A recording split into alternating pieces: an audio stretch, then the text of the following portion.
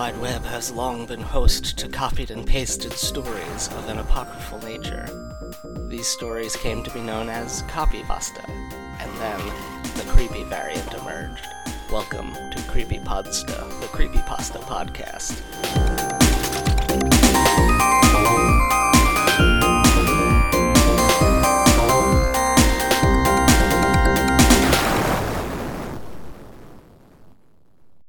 Hello, welcome to the show. I'm the host, Jeff, and we're here to talk about some creepypastas. You know all about them from the intro segment. I was looking at my iTunes reviews, and people really don't like that I'm sort of rambly and twitchy and neurotic, and other people extremely do like that. I noticed something interesting in the iTunes reviews, actually, was criticizing filler words like or like. You're going to have to just get used to that, and two, I am pretty sure that because of Valley Girl stereotypes and just in general, the reason my podcast is criticized for this is because more than half of my guests have been women, and that definitely, I was reading the comments and was like, this is suspicious. I've seen these exact types of comments on podcasts hosted by women. Am I doing this because I don't have as many boys on? Is that what's happening? And I suspect that it is, because the other one-star comments were people being like, I don't like that you have left-wing politics. Well, guess what? I'm going to have left-wing politics until I die. I bleed red, not as in Republican Party, but as in goddamn communist. So, anyway, please leave 5-star reviews on iTunes. If you're listening to this and you want to leave a 1-star review, what you can do instead is just not leave any review and go listen to a podcast that you like. Joe Rogan's podcast has like 400 episodes. I'm sure you would love it if you don't want to hear me express my opinions or have the women as guests. Anyway, that's unrelated to this episode because I have two men on, so, anyway, all of that, bloviating is out the window. Here we go. It's a real boys club. Come on, podcasts. Anyway, I've done enough rambling on this intro. I don't know why this one went this way. What do we have? Oh, geez, I've been talking for straight up 2.5 minutes without stopping. This is what happens when I don't leave the house for 2 days and then try to record a podcast having not interacted with human beings. Anyway, here we go. I have on the show with me 2 guests. One of them is returning from a few weeks ago from the Local Legends episode. Please welcome... Oh no, Shane, you have a different last name on Twitter than you do on Facebook, and I just realized that I forgot which one is the correct one. Please welcome Shane, who will tell you his last name now. Hi, Shane Callan, and I just want to say, you're still pushing that liberal agenda because you have 2 gay guys on your show. Yeah, hell yeah. We're gonna shove your lifestyle down their throats. We're gonna turn their children gay, and it's gonna be... No, well, maybe. I mean, if... Here's the thing. If you expose children to ideas that they did not know before, and those ideas match what's in their heart, yeah, that's gonna have an impact. I mean, you're either going to end up with some out gay children who are happy with themselves, or some closeted gay adults who are extremely unhappy with themselves. Anyway, this is not a show. This is not a show about that. Please also welcome to the show, brand new, Mike Cole. Hey there. I am sorry for I was literally wringing my hands as I was speaking, trying to, both temper my own beliefs and also challenge, more conservative beliefs simply by being like, yes, the thing you fear is true, but not for the reason that you think, and also you shouldn't be fearing it. Yeah, sure. Whatever. Anyway, we've got a creepypasta here. It's from the No Sleep subreddit. I don't believe it was on the podcast, but it has one of those long titles, and the user was deleted, so it may have been on the podcast under a different title. the story was submitted 1 year ago, according to... man, I wish it just straight up had a date on there. But it just says submitted 1 year ago. I bet there's a way to find that. I'm not going to search. The title of the story is My Best Friend Was a Girl Crammed in My 9th Grade Locker. And, Mike, I will ask you to please summarize this story for us, so that we may discuss its merits and faults. Sure. So, my best friend in the 9th grade was a girl I met in my locker. The beginning of the story talks about how this kid could not go to sleep because his neighborhood was very noisy. This will come back to play later, but that night was especially loud. First there was shouting, and then there was a sound of glass shattering, and then screaming, and then silence. So he couldn't really go to sleep, and passed out around midnight. The kid wakes up the next day.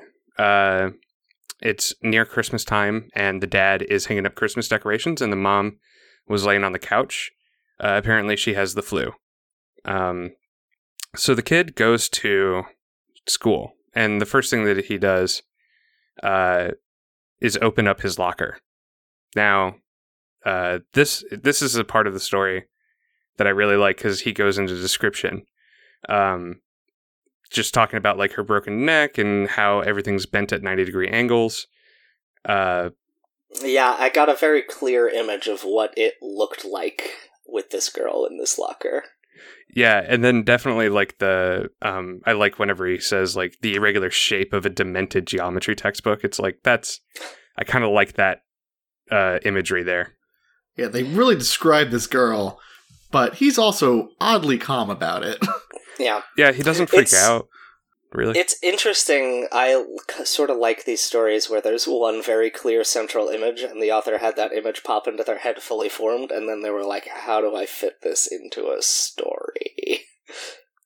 Yeah, so I definitely like that part of the story. And it goes through this awkward interaction of him trying to talk to this girl. And she doesn't really... she doesn't really talk. She doesn't really speak anything else to him, except whenever he says, "Do you need help?" and she says, "No, I'm not the one who does." She just keeps staring blankly and like not really saying anything until he compliments her, and then she smiles very slowly. He eventually kind of gets worried, or he's like, "Oh, I gotta go to a geography test." And she goes, "Oh, okay, well, goodbye." And then he kind of shuts the door on her. He didn't study for that test. He just did it blindly. And then goes home, didn't go back to the locker because apparently he doesn't need to. Goes home, goes to sleep. Wakes up the next day, and the dad is still hanging up Christmas decorations, and the mom is still laying on the couch with the flu. So he goes to the locker again, opens up the door, and starts asking questions, and every time she just doesn't really respond. But, yeah. Go ahead. No, I had nothing. Okay. So, at the end, he says goodbye, he shuts the door. Apparently he aced that test that he had no answers to. Yeah, this part actually confused me a little bit, but now it makes sense.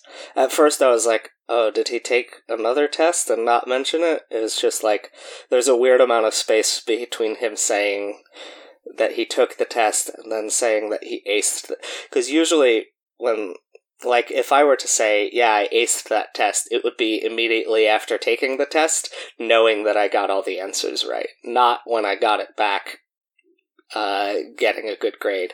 Like, that's, I don't know. It was just, like, it was weirdly phrased, and I was a little confused. Yeah, the entire twist of the story, like, I fell for it, too. Like, I didn't get it at first until Mike was telling me later.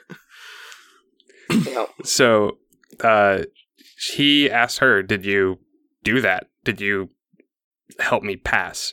And so she nodded, to the full extent of her broken, twisted neck would allow, according to him. And so that was the beginning of this kind of relationship. And so this kid, he goes through and he starts asking her little favors, helping out with tests. And so he apparently like wrote gibberish, and then it comes back with a perfect answer. And she kept smiling, like more and more. Like she was happy to do the work for him. Like she was kind of happy that someone was benefiting. So now it's the day before Christmas, and he asks her for something special. He wanted the courage to ask Sarah out. And so whenever he asked, the smile disappeared. And he wanted to apologize, but she didn't really accept it, and she just nodded. And so he closes the door and left. So he couldn't go home after school for something. He starts saying that his memory was kind of leaving him, and he doesn't remember like why he was there.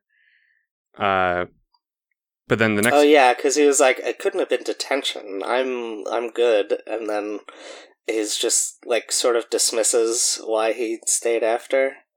Yeah, so he keeps saying like, oh, my head, I can't really remember. It's all hazy, it's all foggy.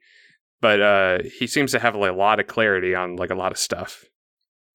So Christmas morning, apparently he woke up, rushed down the stairs, and saw an image of his dad hanging by some rope around his neck on the ceiling fan, and also his mom thrown against the couch and splayed out with glass fragments, and definitely dead for a long time. He stood there, he blinked, he kind of shrugged it off, and then whenever he opened up his eyes, his mom and dad were doing the same thing that they had been doing for a while, which is the dad hanging up Christmas decorations and the mom asleep.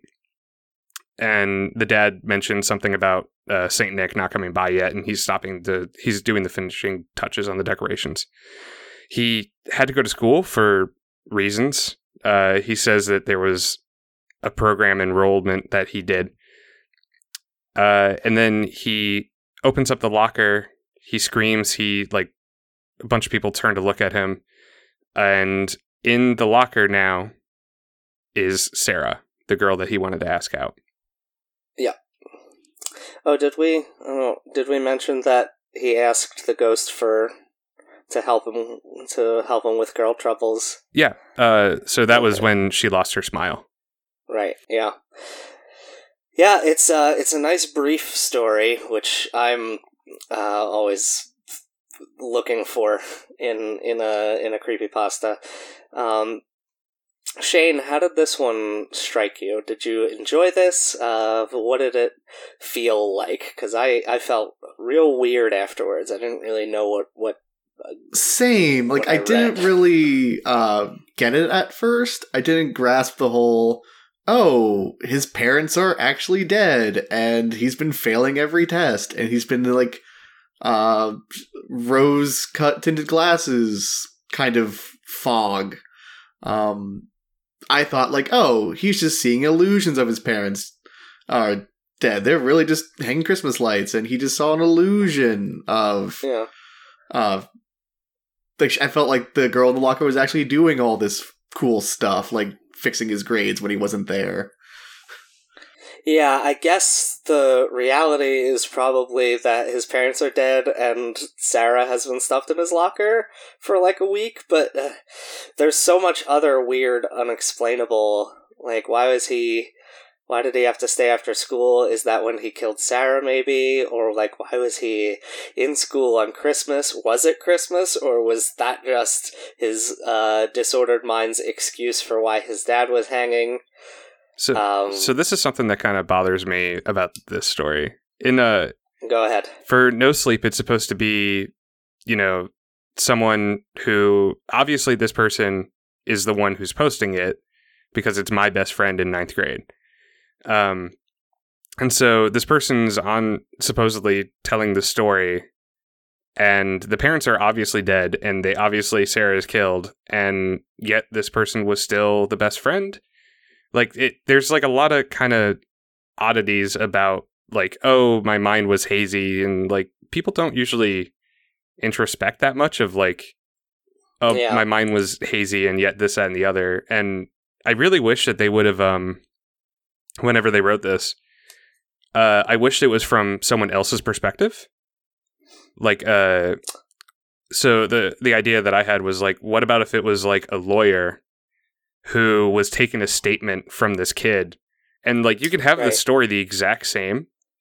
Like, yeah, I'm breaking an NDA. Here's a kid I'm working with because it's very spooky. I'm going to share it with you. No sleep. Yeah, like it would have been so much more. You could have easily said like, yeah, the kid said he didn't remember or whatever. Like, have like a third party like reading this, and then at the very end, because I didn't even catch that the parents were dead. Like on the first glance, I didn't realize that like the parents died when the glass shattered on the first night. Because... Oh, right. Yeah. Okay. Yeah, that explains the glass shattering. I just kind of dismissed that detail. Yeah, so it's like it's a throwaway line at the very beginning, and they like don't mention it ever again. And so like, I didn't even notice it the first time I read it. I had to read it a few times. And so I figured if at the very end... Oh, go ahead. I'm sorry, I just missed it too until you pointed out that the mother was covered in glass in his like first little illusion, or... I guess glimpse into reality. Yeah.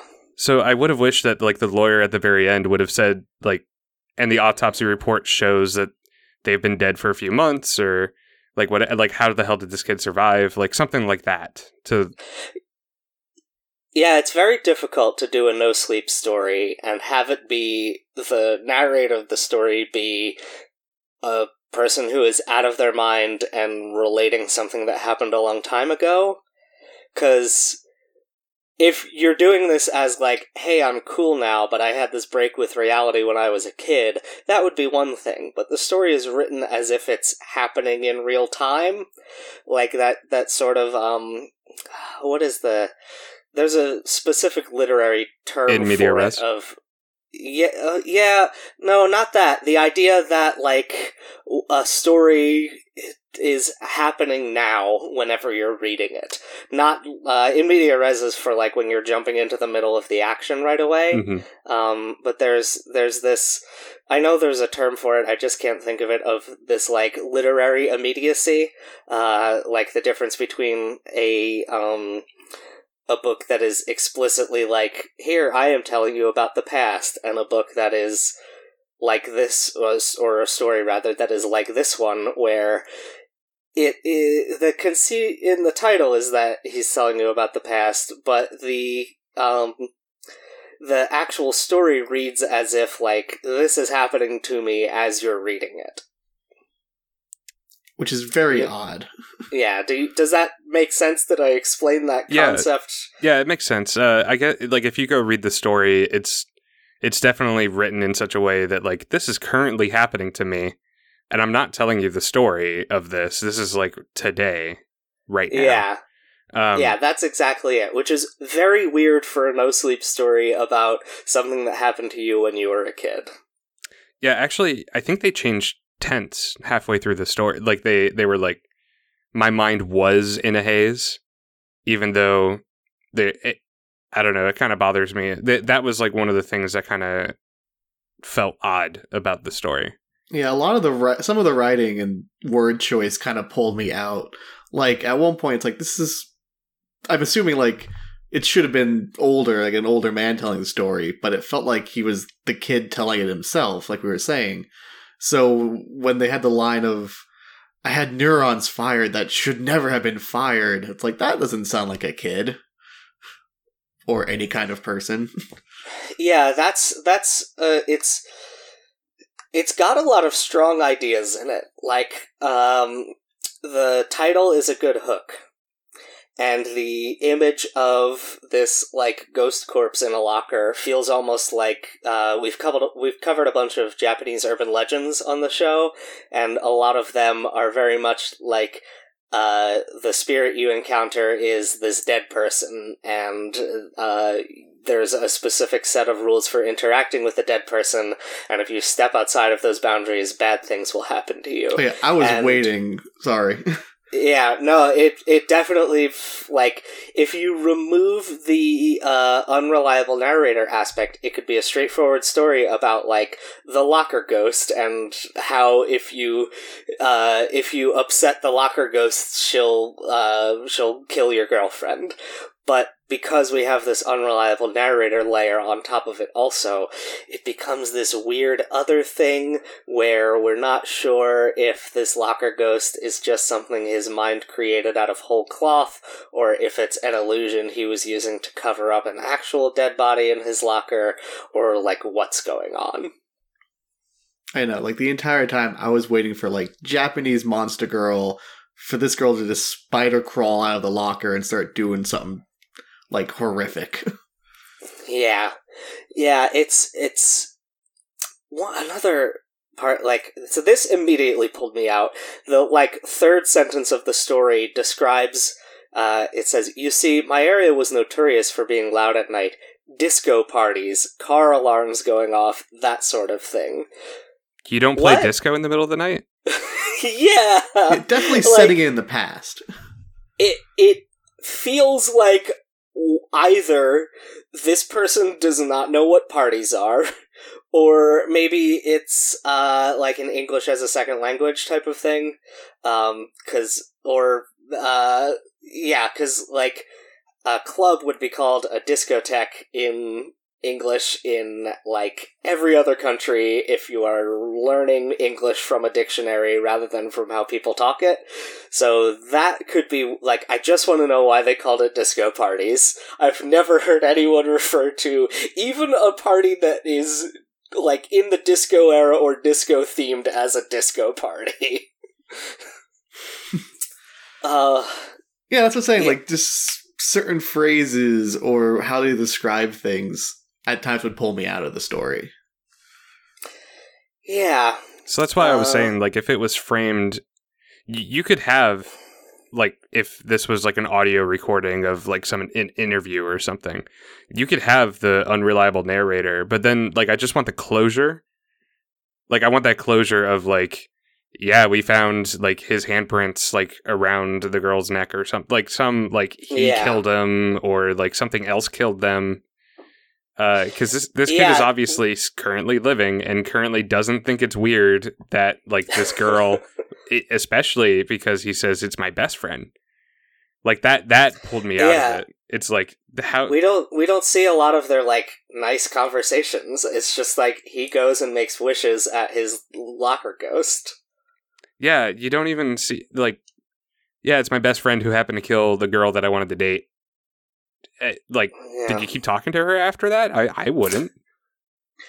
Yeah, it's we covered a really good story a long time ago on the show called Psychosis, and in that story, what I wished was that the prologue didn't exist, because the whole point of the story is you don't know whether the narrator is insane or whether the narrator is actually under assault from some kind of otherworldly force, and then there's a little epilogue.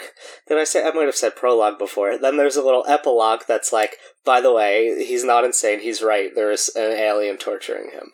And it's like, this would have been a much stronger story without that. But for this story, I feel like the opposite is true. I wanted, like, all these mysteries are set up, and then we get no answers, but it's not a compelling or interesting mystery. It's just left me confused rather than creeped out, and I just want a little epilogue that's, like, maybe even from another perspective, just telling what actually happened. Mm-hmm. I think a lot of the framing as well could have been changed. Like, not the framing of the story, but, like, there were details that, the fact that all three of us read this story, and I don't think a single one of us caught the fact that, like, the mom died on the first night because of the glass. Like, yeah, it's a good detail, but it's so quick at the beginning. And because we don't have that little epilogue explaining it, all we have is glass and a dead person. And those are not things that you would immediately connect. Like, you don't just die from touching glass. You don't, like, touch a window and it explodes and kills you. Like, I want to know what happened to drive the glass into her body. even if it wasn't that, if they just kept reminding you. So, like, he keeps saying, like, oh, yeah, I went to bed and then I woke up. Like, if there was, like, every night he went to sleep, like, he had a nightmare about glass breaking or something, like, something to, like, keep that detail in the forefront of your mind. Yeah, like, maybe he steps on a piece of glass, like, he feels it crunch under his foot, but then he looks and there's nothing there. Yeah, something like that. That kind of thing. Anything like that at all would have made me keep remembering that piece of detail. Or at least don't have it as like one sentence at the very beginning. Because it was like, oh, there was a glass and then a shout and then that was it. It's like if you went into detail, like obviously if you're glossing over it, I'm not going to pay attention to it. But if you like described the sound in detail, like if you like flourished the words a little bit and talked about like how it cracked or like all the sounds that you hear after it. Yeah, because when you hear shattering glass, it's not always immediately obvious that it was shattering glass. You'll hear an impact and then the sort of aftermath and the glass hitting the floor. And it's like, it's a whole series of sounds. So I think you're right that saying more about the shatter, like, instead of just saying, that didn't really scare me, but what did get me was the sound of glass shattering, screaming followed, then silence. That's not enough. My eyes, like, just glossed over it. I will applaud the author's attempt at subtlety, but they were definitely being too subtle with the hints. Yeah. Especially because the guy had such a visual with the girl crammed in the locker, like that kind of upset me. Yeah, you either have to give enough hints so that it's easy to put together what actually happened as a reader, or you need to put in a little epilogue where another character just explains what happened, which is why Mike's idea for, like, a lawyer or police officer, being the poster, in quotes, of the story would be, it would give you a little more freedom as an author. But, I mean, we can't really... Oh, I think I looked up... Like, I found an archived version of this, and the author was listed as Cryo Frozen. Not that that matters, since their Reddit account is deleted, but they had their own subreddit that's Cryo spelled with an O, but Frozen spelled with a 0 instead of an O. It was like... There were like 5 stories on r/Cryo Frozen, all by a deleted account, or deleted accounts, which I assume were all of this person's account that they deleted, but they did not delete the subreddit named after them, so... Yeah, so what's the spookiest part of this story? Shane, you first. I think the spookiest part of the story for me, when I realized it, is him having the glimpse of reality and seeing his suicidal father and his dead mother, and just being like, oh no, it's okay, it's actually just Christmas. He'd rather believe the lie, and he doesn't question that his father's hanging Christmas lights for days. I think that's the creepiest part for me. Mike, what about you? What's your spookiest part? So I guess I play too many video games like Dead Space and stuff, but like when the description of the girl was happening, I had a very vivid image in my head. Like if I was able to draw, I would draw this image because it's just so just graphic and gory that I like felt a little sick. I'm like, I'm not going to think about that anymore. Like, I don't push that out of my head. Yeah, it's because the description of the locker is good, tiny, about the size of a torso, and then you're immediately like set a little on edge there. And then the description of her body, which I won't read here because, as you said, it's a little gruesome. It's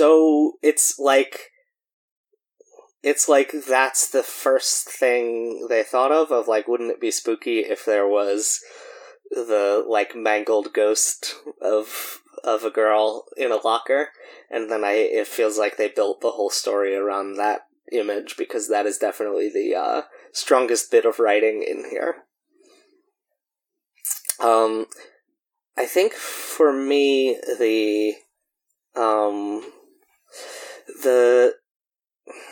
it's hard to say, because overall the story's just not that spooky. It's a strong concept, like, very strong concept. Yeah. It's just, like, I've said it before, and I'll probably say it again, but these stories are usually just, like, written in one draft and posted because they're just for fun. And that's fine. I have no problem with people writing that way. But because what we do here is a sort of literary criticism, I have to treat it as if it's like fully realized work, and part of that means thinking this story would be stronger if the person just did their one draft that I think this is, and then went back like a week later and read it like as a reader and like tweaked things to be like, this isn't clear, I could expand more here, I could cut this, that kind of thing. It just needed like another pass or two and it would have been way better.